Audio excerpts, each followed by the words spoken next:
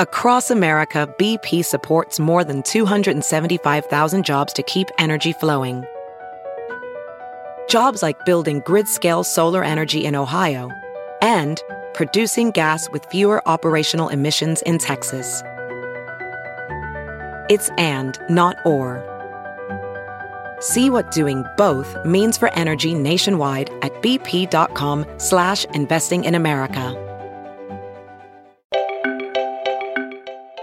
Hello, ladies and gentlemen. This is the Victor Davis Hanson Show, The Classicist.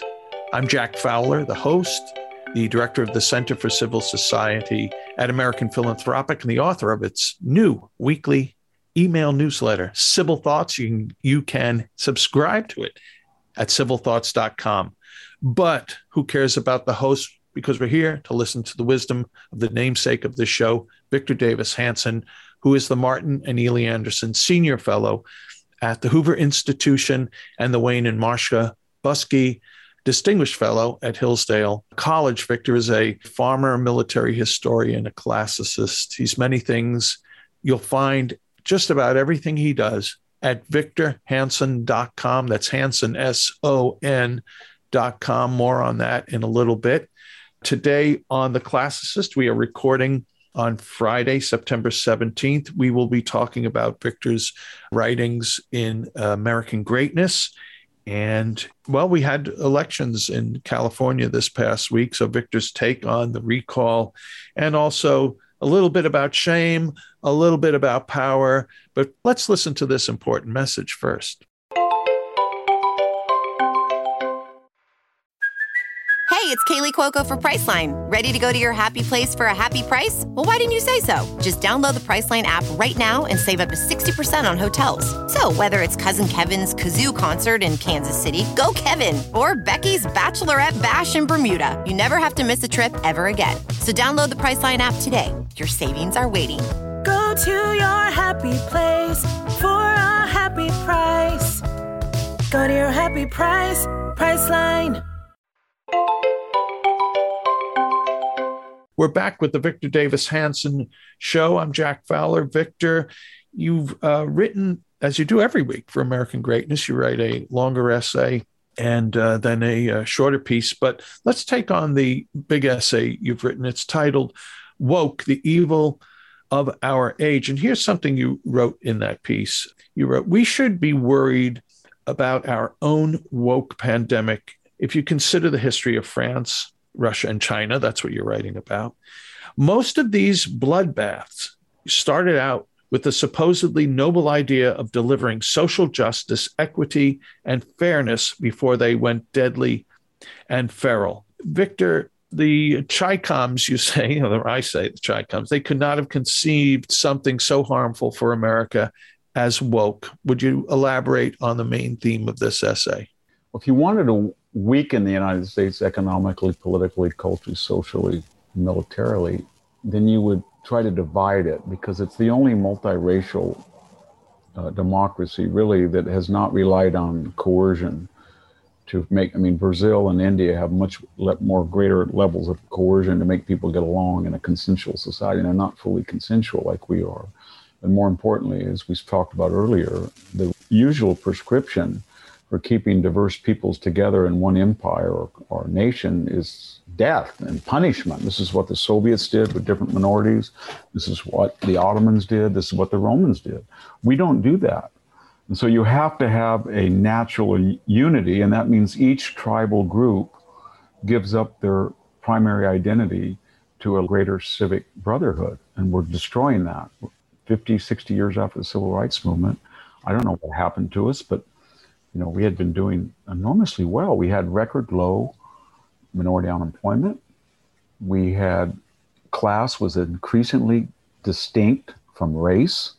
The black lower and middle classes had made more wage gains than the white lower middle class the last 3 years. I think in terms of ethnic minorities, most of them were Asian, but there were 12 or 13 that had higher per capita income than whites. 60% of all college students were women.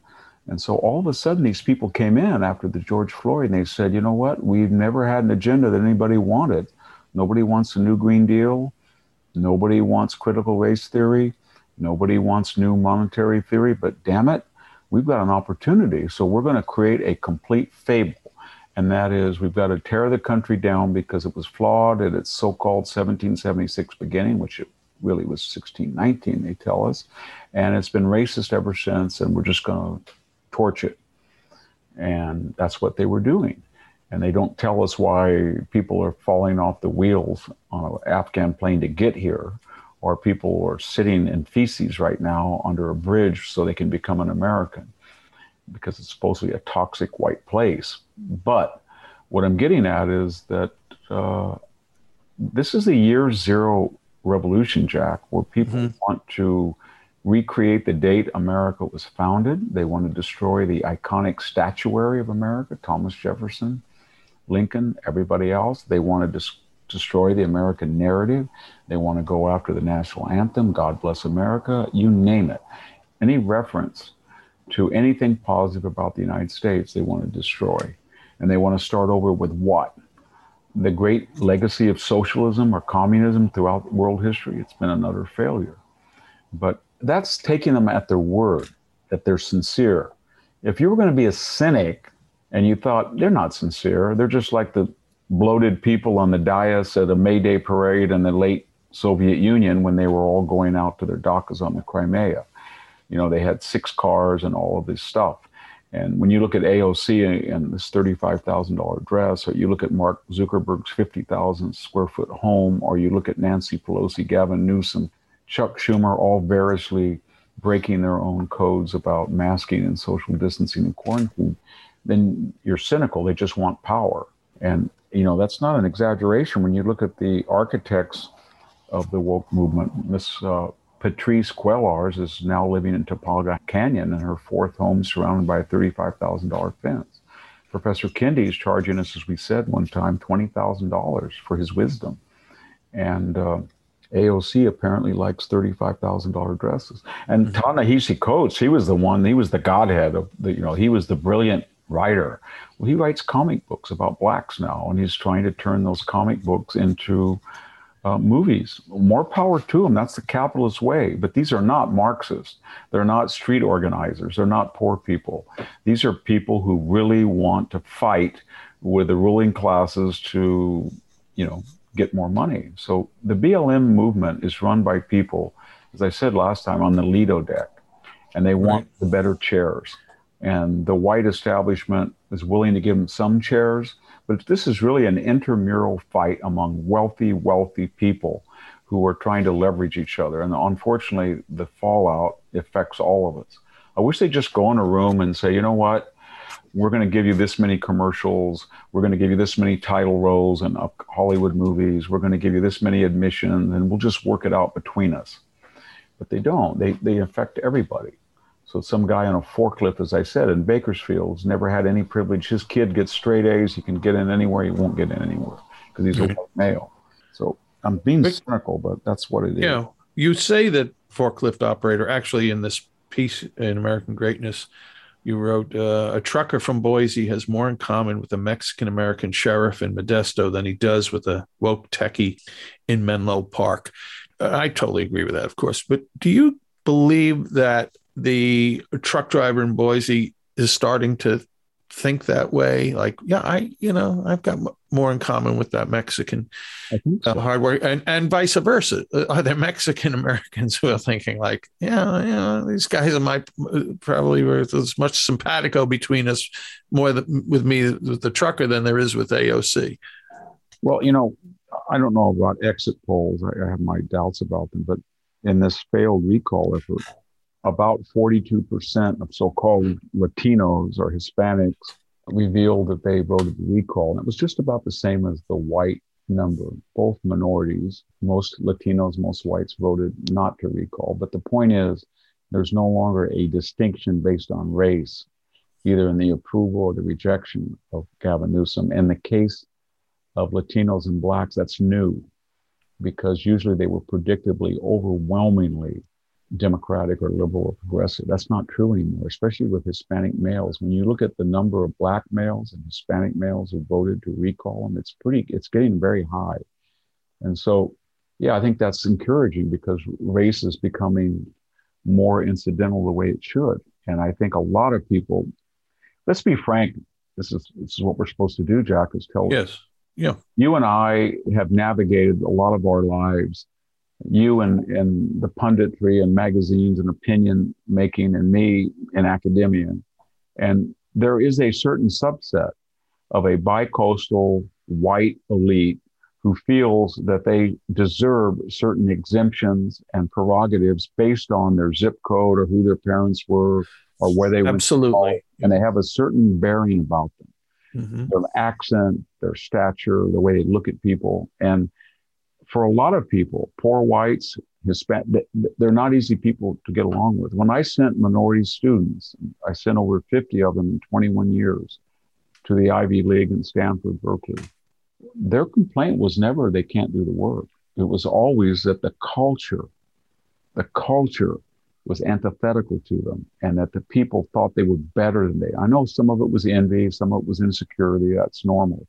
But there's something about this self-righteous, puritanical culture that has lost its God. So you could excuse it maybe during the abolitionist period because there was a great cause, abolition, and they were using religious zeal. But when they lost their God, they have created new deities, and it's global warming, critical race theory, and they have the same zealousness that you're going to be perfect or you're no good, and we're going to be self-improvement, and you got to do this, and you got to wear that mask, and they have no compassion. They have passion but no compassion, and they're a really hard group of people. I spent most of my life around them at Stanford University when I was a student, visiting professor at various places, and now at the Hoover Institution, and having to be on the Stanford campus. And boy, they're not an easy group to get along with, and they're assumed errors. Right. And I think a lot of Mexican American people, to take one example, don't like them, and they feel they look down upon them, and they do, and they talk about all this cosmic justice, and then when they look at their lives, they think, they want us to be maids, they want us to cut their lawns, they want us to cook their food, but they do not want to put their kids in the public schools with us. They do not want to go to a PTA meeting with us. They don't want to go out to dinner with us. We don't associate with them. Right. And we've talked about that before. It's a psychological medieval idea of penance or indulgences or something. Well, it's also an evil. Not everyone who listens to this podcast actually goes to American Greatness and reads the pieces. I do encourage our listeners to do that, but towards the end of this essay you wrote, so what is truly evil is the current woke trademark of loud, privileged whites who scapegoat the losers in the globalist game as racist, or in the Obama, Hillary Clinton, Biden patois of clingers, deplorables, irredeemables, dregs, chumps, mostly out of elite condescension, virtue signaling guilt, and pathetic contextualizing their own privilege by projecting their unearned status onto the supposedly distant cultural losers. A really powerful sentence there, Victor. I think it speaks for itself. If you want to say anything more about it, say so. Otherwise, we will move on to the next topic. That's what California is about, Jack. So that was a kind of a wordy or cumbersome description of what's actually happening in California. People who live in 70-degree weather on the coast tell us that we're going to pay 27 cents at peak hours when it's 105 here, and poor people can't afford air conditioning. Or they tell us that we're going to pay $4.50 a gallon. I just got back multi-state speaking, and I can tell you that gas is about $3 a gallon. Here, I just filled up yesterday, it was $4.80. And people who are poor and have to drive, from Bakersfield to Porterville or from Fresno to Visalia, that's not like going to the Silicon Valley Google campus and going to downtown Menlo Park. And so that affects other people themselves. The people who say we just have to trust the teachers union and we just have to, the State Board of Education's, transgender, their kids are not subject to that. They're in Sacred Heart. They're in Casalea. They're in the Harker School. They're in all of these private schools. They're sprouting up like weeds all over Silicon Valley. So what I'm getting at is that I don't know where it is. It's like royalty or French aristocracy, Robespierre brothers, upper middle class play acting. Or maybe it's Marie Antoinette in a peasant costume at Versailles, acting like she's out in the French Normandy countryside. But what I'm getting at is These people talk down to people. And yet, as we saw from Pelosi in her ice cream freezer and her hairdresser, or Newsom at the French Laundry, or Chuck Schumer yesterday sneezing out loud or expectorating or whatever he was doing without a mask, they feel that they are privileged. And as part of the aristocracy or the clergy, they feel that they should not be subject to the rules they impose on us. And that's what this is about. Yeah, I think when they're accused of being hypocritical, it doesn't register because they're not, in their minds, that they're entitled to do whatever the hell they want to do. They don't feel that. No, they don't. You're absolutely right. They think, what? You mean me with a Harvard degree? Me with a resume like this? Me in this zip code? Me with Buffy and Jody, these super kids that have been branded with every type of award. And my kids, I have a daughter at Stanford. I've got a daughter at Yale. Me? Of course I'm hypocritical. Of course, because this is what I worked at. This is what I deserve. And, I don't want to be around with a deplorable and irredeemable, a chump, a dregs, a clinger. I don't want to be near those people. And you can see it. Every once in a while, you'll be somewhere. And when you're with these people and somebody from the working class comes into an elevator where you're there on a repairman, they don't feel comfortable. They're either patronizing or sneering. Yeah. And that's not what America was about. What Tocqueville said, what made this country work, and what foreign observers, John de Crèvecoeur said the same thing, and he was an American citizen finally, is that we had an independent, autonomous middle class, at that time yeomanry, but now the truck driver, the small business person, the guy that owns the 7-Eleven. This is what America's about. It's not a bunch of people who get stamped with a bunch of letters after their names and think they can talk down to people. And boy, you really saw it during COVID. If there was justice in the world, given all the things that Anthony did when he was engaged in funding gainers and denied that under oath, and can't come up with a coherent description of a mask or a coherent description of herd immunity or a coherent description of the origins of, and then funneled money to Peter, whatever, Drzak, and he was on the investigating committee of investigating himself, essentially. That's what these people are doing.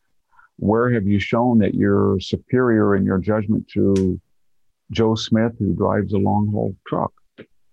You're not, because you're all over the map. And the same is true of the rest of them. And that is, that's LeBron James. That's General Milley. That's the head of American Airlines. That's the head of Delta. They all want to tell us how we should act and behave. And yet when we say to them, well, where's your accountability? Well, Victor, you just talked about Tocqueville and the centrality of then an emerging middle class, but maybe we should veer off a little bit here because I think this is a theme of your forthcoming book, The Dying Citizen, which I forget if I mentioned this earlier in the program, but I want to encourage our listeners to go to victorhanson.com and subscribe to it because that way you can access much of the original content that Victor writes. It's only readable there, nowhere else. There is a premium service. It's very affordable. Also, there's the link to Buying the Dying Citizen, which comes out in about 3 weeks, October 5th. But Victor, there is a clear dot connection between the dying of citizenship in America and the health and well-being of the middle class, is there not? Well, all indicators suggest there is. We had 12 years until the hated Donald Trump stopped it, of continual erosion of middle-class wages until 2017-18. For the first time in 12 years, we started to see, an increase. And as I said earlier, most people, 50% of Americans die with about $10,000 in net worth and with credit card debt. And we have $1.7 trillion in aggregate student debt. And that didn't go for necessarily engineering degrees that are going to pay well. Right. So we look at home ownership, it's starting to go down again. You look at the age of people get married, it's going down. When the age of people buy a house, it's going down. The age of people having a first child going down. It all reflects a deep pessimism of the middle class. You look at suicides, opiate addiction, et cetera, because we're not with the middle class. So what Joe Biden and the left is doing is say, we're for the middle class, we're going to tax the wealthy. Well, I don't think they're really going to tax Mark Zuckerberg and Jeff Bezos. They're going to tax the doctor who works all day in the emergency room, or they're going to go after some businessman who's trying to feed millions of people on 100 acres or 500 acres of oranges or almonds or grapes or something. But they're not going to go after the very wealthy. And they're not worried about the middle class. I know they're not worried because they never say we're going to make affordable housing and actually do it. They're not going to deregulate to make housing affordable. They're not going to frack and horizontal drill. We've cut back by 3 million barrels to let people have affordable energy.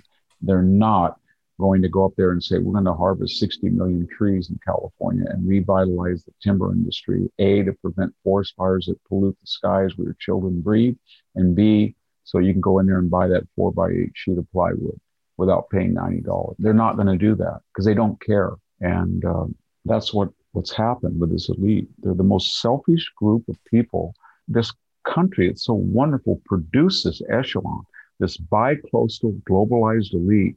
They just have this sense of entitlement, and they're not worried about the middle class or the poor. And, they'll step over feces and needles on their way to the Pacific Heights mansion. And you better not say anything about cleaning those homeless up. They are saintly people. Just keep them away from me. And you middle class people, if you can't avoid them, that's your problem. You didn't make enough money. Victor, it's maybe unfair to label you as one of the great political commentators in America. I've always felt that. I think in 2016, no one was a better political analyst than you were. And I think that talent carries on, whether you want to believe it or not. But put on your political hat, if you don't mind, and talk about the recall election. Do you think it was winnable at any point? If it was winnable, how did it go off the rails? A number of people have said last week that one of the problems was the election became about Larry Elder. And if it had any chance of winning, all focus had to be on Gavin Newsom.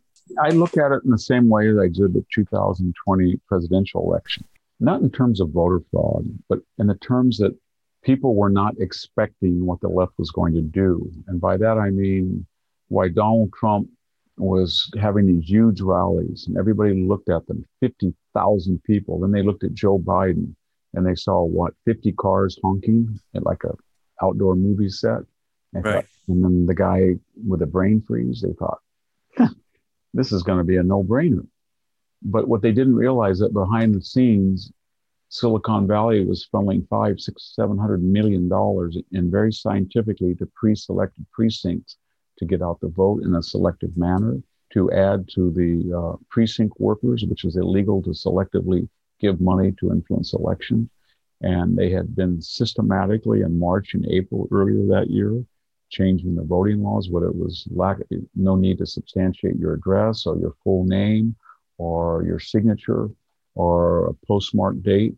They were all lax. And when you saw that the error rate went, as I said, from a normal 0.55% to 0.4%, that was where the election was won. In the case of California, Larry Elder announced, then it was, let's look at Gavin Newsom. And Larry Elder started to say things. Do you want 60 million trees dead in the Sierra and all those carbon emissions released when they inevitably go up in smoke, when you have no timber industry that could use them? Do you really want to ban nuclear power and natural gas and depend on wind and solar if you don't have any money? You really, really want to not have built a reservoir since 1983, and yet 2/3 of the population live where 1/3 of the precipitation is. You don't believe in water transfers? Well, then what are you going to do? He started to ask those questions, and then bam, the polls started to show it. It was almost dead even or within the margin of error. And everybody was saying, wow, Larry Elder has galvanized the race. He's made it about Gavin Newsom. And I thought to myself, there's going to be a big IED go off funded by Silicon Valley. And sure enough, they waited, and then suddenly the Netflix, the Zuckerberg, they just poured in $75-80 million. And for the last 10 days, you didn't hear about anything about Gavin Newsom. He never said to you, as I said earlier, I expanded the 99 freeway to 6 lane. He did that because he not only didn't do it, he didn't want to do it. Right. And he never said, I got affordable housing. He didn't do it because he didn't do it because he didn't want to do it. He never said, I cleaned out the forest. So all it was then was Larry Elder is Donald Trump. And he got his surrogates, LA Times. He's the face of white supremacy. Think how absurd that is.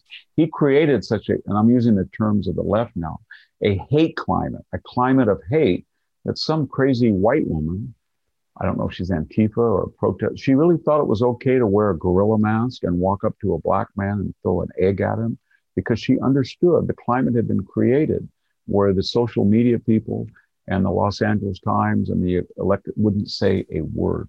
That would not be a hate crime. If that person had been Barack Obama and some guy got out of a semi truck and did that, he would be in jail right now, sitting just like the January 6 people. And so that's what happened. And you could see it coming. The election was not about Gavin Newsom. It was Larry Elder is Donald Trump, and he's a Uncle Tom sellout, and he's dangerous, and he's going to destroy your coastal livelihood. That's what they said. And for a guy who came in late into the race and had never run before and was poorly funded, you knew what the script was going to be. And people would ask me the last 2 weeks, do you think he's going to win? Off the record, I didn't want to say it publicly, because I think he's going to lose. And I said to people, as soon as he loses, they're going to blame Larry Elder. They're going to say, if he just hadn't gotten in the race, we had these wonderful candidates, Faulkner and Cox.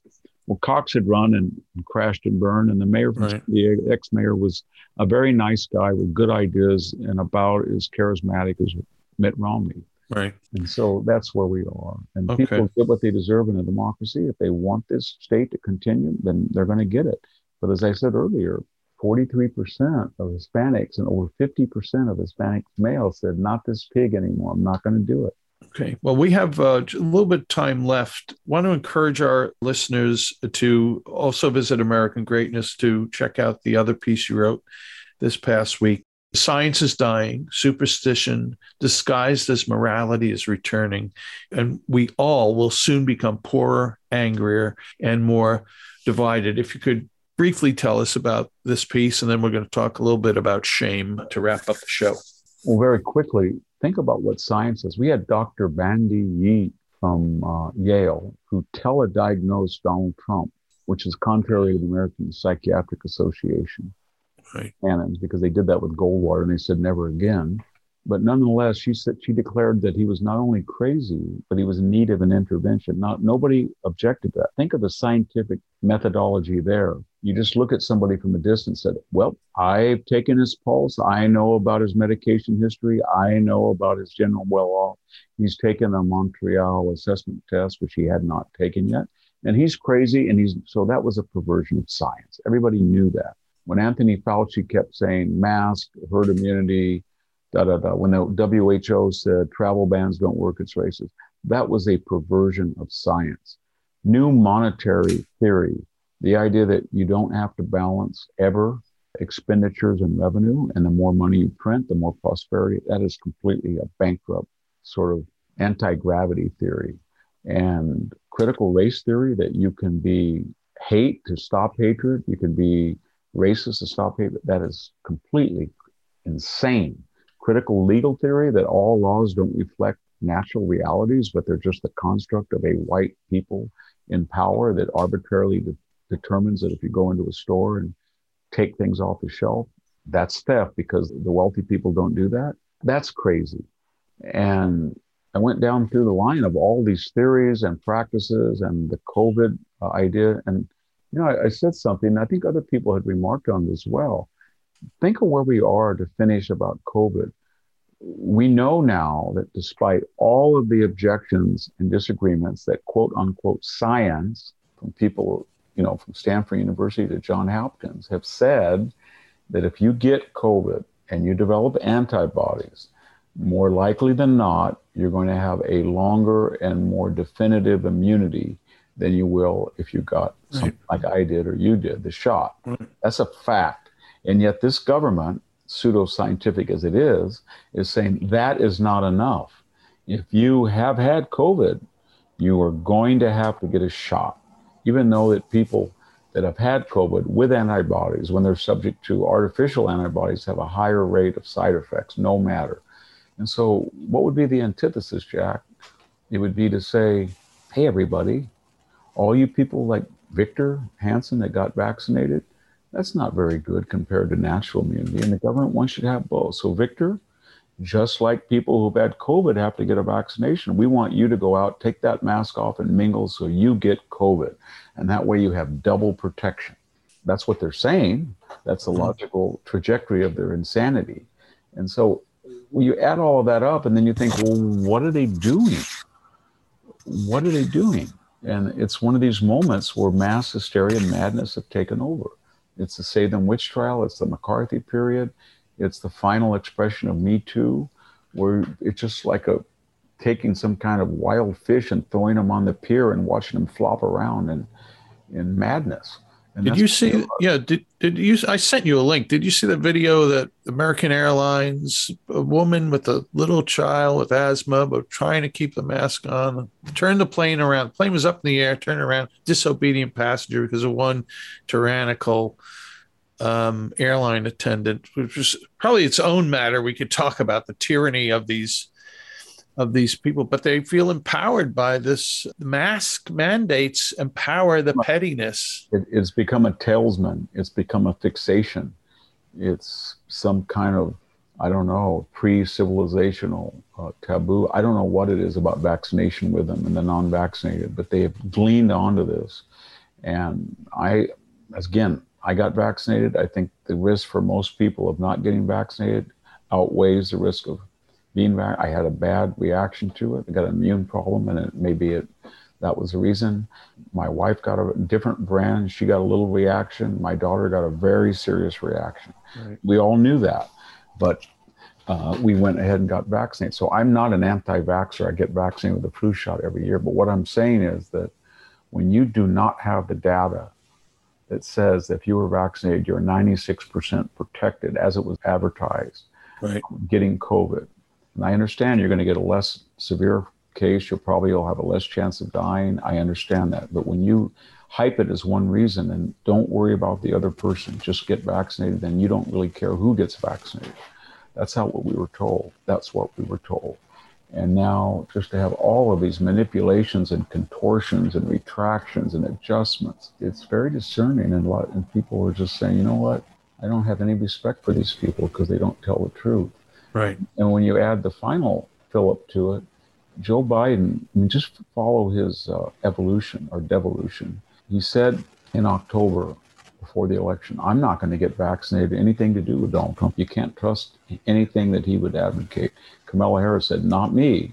So they basically talked down the vaccination. We're not talking about now. We're talking about when millions of people over 65 needed that vaccination, many with comorbidities, because we do know that it really helps people that in that vulnerable cohort who are going to die. So people died if they listened to Joe Biden and Kamala. Right. Then the second thing he said when he got elected, well, there was nobody getting inoculated until I came on the scene. And I'm thinking, there were 17 million people in the last month, 1 million a day because of Operation Warp Speed. You dunce. Why are you saying this? And then he said, the commander-in-chief is responsible for all those deaths. There were 320,000 people died when I came here because of Donald Trump. Well, nobody says, well, there's 320 more than that died under at a greater rate per day of your tenure from the origins of COVID to the end of the Trump presidency. And so that's where we are. And it's really discerning to learn. You can really differentiate what's going on. And it's not about science. It's about, I will say and do anything right now, and I will hide behind pseudoscience for a political partisan purposes. I'm perfectly willing to contradict myself, to start with an Orwellian reboot if it's in my political interest. And it has nothing to do with science. That's why I use the quotes, quote unquote, science, they said. And you know who had this right? Scott Atlas. He was demonized, he was vilified. And he said, you know what?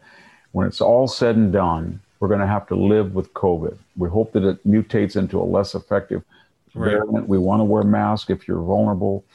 We want to vaccinate as many people that it's safe to do so with these experimental vaccinations, but you're not going to save lives by shutting down the health industry, the restaurant industry, the food industry. You're going to kill people. And everybody demonized him. He was right. and yet people have no shame. So let's end this podcast. We promised that we would talk about the seeming lack of shame in our society. And Victor, that of course came from the calamities of Afghanistan in August, with things collapsing. And there seemed to be, from the president to generals, no shame, no admission of guilt, no sense of guilt that they had screwed up terribly, that they were leaving Americans behind, just no shame. And I wanted to get your thoughts on the importance of, is shame important to have in a I don't know, well-functioning, or at least a functioning society? And put on your classics professor cap, maybe talk a little about how the Greeks discussed shame and how they made it central, and I think in some of the plays. And anyway, is there an absence of shame in our society, and how does that harm our society? There is. The Greeks had a word for it, eidos, but they didn't have a concept of what we would call guilt, a private feeling that you've done something wrong and you feel bad about it, and it's between you and your deity. They felt that that would not be enough to alter your behavior. In other words, if you'd done something wrong that imperiled people, it wasn't enough to confess or to go to church and alleviate that guilt. They felt that wasn't a strong enough deterrent, going to hell or being an apostate or whatever the internal punishment. They didn't necessarily think that was wrong. They were very devout people, the Greek. And we hear constantly in Greek religion that people actually will suffer in the next world based on their behavior in the present. And that's the basis of the pre-Socratic and the later Neoplatonic movements and the Socratic movement about the soul and the duality. Okay, but it wasn't strong enough that people had to feel shame. And there were people in the United States who both expressed guilt, but they also expressed shame. When I was growing up and out here in rural California, people said things like this, Jack. Well, that Nelson family over there, that young kid's a bad seed. He stole a car, he got in a fight, he got drunk, and he's just brought shame on that family, and we felt that was very terrible. If you wore something that was outlandish or you said something, you shamed your family, you shamed your parents, you shamed your great-grandparents. And that was a coercive, primitive, strong deterrent on your behavior. I know that when I went to school, I studied very hard because I was interested in things at this very rural, kind of less competitive school, but I was also shamed. I was told, your grandfather in 1909, when he graduated from that high school, he was valedictorian. And your mother graduated and she was student body president. And you have to live up to that. And we all thought that that was coercive. It was psychologically dangerous. It impaired us. Our mental health was at stake. And we adopted not the tragic view, but the therapeutic. And there is no shame. There's no shame about anything. And, we had this Herodotean idea at one time that you judged your life, whether you married, you had children, you had a stable family, and you contributed. I remember my grandfather told me, Rhys Davis said, you know what, Victor, when you get older, I was about 12 out there irrigating with him. It's plus and minus, Victor. You're going to have to be held to account. And I don't know what's going to happen hereafter, but did you follow the law or did you break the law? Did you pay your bills or did you welch on your bills? Did you produce children for the next generation or did you not? And that was kind of controversial, that statement.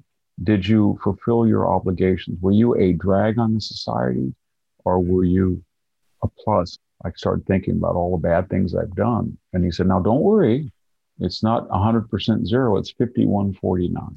That's all you got to do. You've got to be a plus, otherwise it's shameful. And I've never told me this. I think I was 16 and a bunch of guys said, well, you have a little farm and we can drink and we don't have to worry about the cops. Can we go out there? And I said, well, I don't know.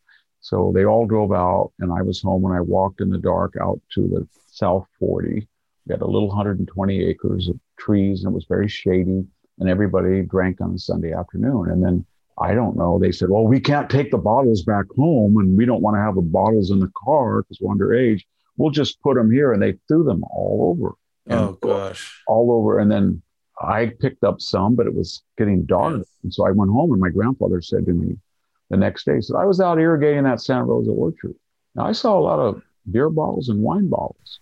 And I saw other stuff that bothered me. Do you know anything about that? And I said, well, maybe. And he said, you were part of that group. And I said, I wasn't part of it. Yes, you were. And did you pick them up?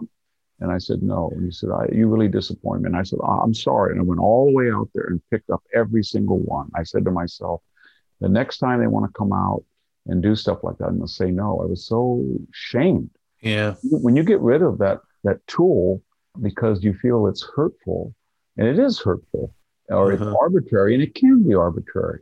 And there's, the Scarlet Letter and all of our great writers have warned about shame. There was a great classicist, though, Bernard Williams. He wrote a book, I think it was called Shame and Necessity. And I remember it was a Seder lecture. And his argument was that when we look at the Greeks and we kind of think they're backward because they were a shame culture rather than a guilt culture. And then you look at the degree of civilizational calm they achieved and achievement, maybe guilt is the pre-civilizational idea and shame is the more advanced. I'm not talking about, traditional Islamic societies like Afghanistan. You try to stone people or shame them. You have to have compassion. But this anonymous, highly urbanized, disjointed, transient population has no shame because shame is tied to a locale, a place, generations. That's what the whole idea was about this constitutional republic. That's what these early observers, as I said earlier, John Crevecoeur and Tocqueville, what they said was that this country is built on a middle class with fixed residence. And It's not a big urban transient Paris or London. And what they liked about it was if you do that and you're from some place rather than no place or any place, the country is basically, as authors have put it out, those who are somewhere and those can be anywhere. And by they mean as long as they go to London or Paris or San Francisco or New York, they know where the same type of restaurants are the same. But there's other people who say, I'm nothing without my locale because there people know me and I have to follow a particular protocol or I shame people. And that's important. And so I know that maybe it screws people up psychologically according to the therapeutic gospel. But when I say things like I'm saying now, I try not to say things that are crazy or things that are foul or disgusting or laced with profanity, simply because not only I don't think it adds to the argument, but more importantly, it's shameful. And I don't want to go somewhere and somebody said, I listened to you and I could not believe you said that word. And so I think that's important. And when people don't have shame, they're capable of anything.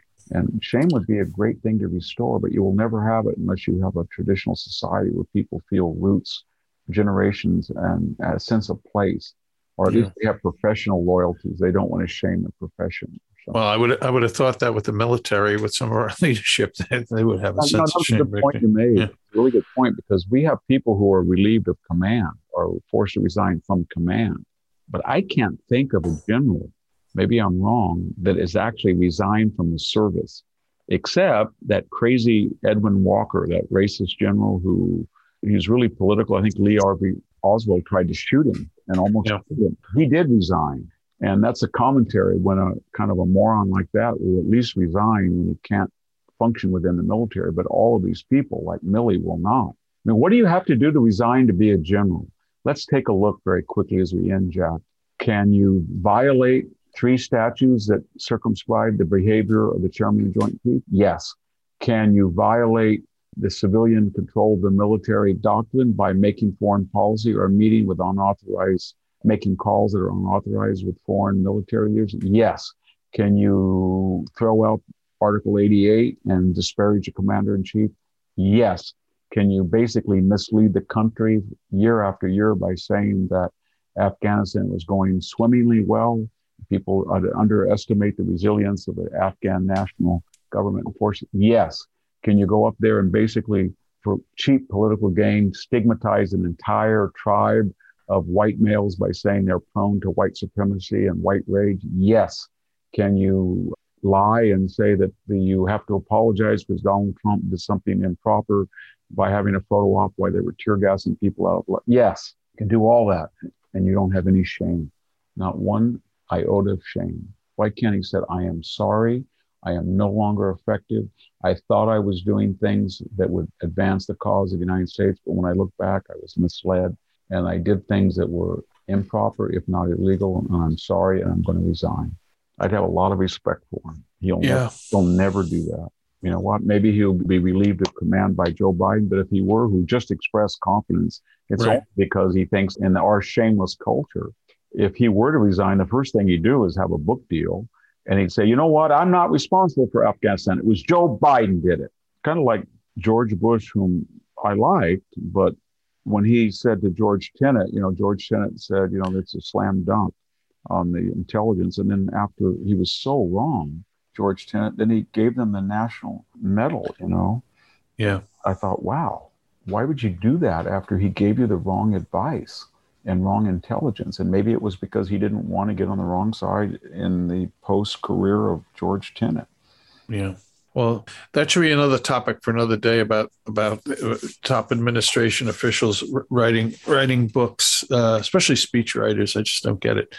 Well, Victor, that's about all the time we have, except we'll thank our listeners who do leave reviews at iTunes. I've mentioned on other podcasts.